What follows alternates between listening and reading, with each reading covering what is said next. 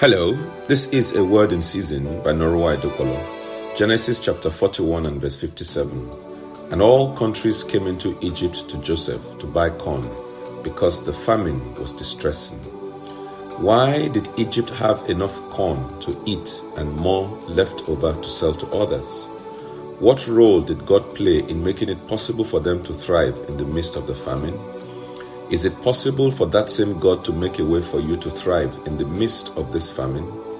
God gave Joseph wisdom to interpret Pharaoh's dream and to prepare Egypt for the 7 years of famine.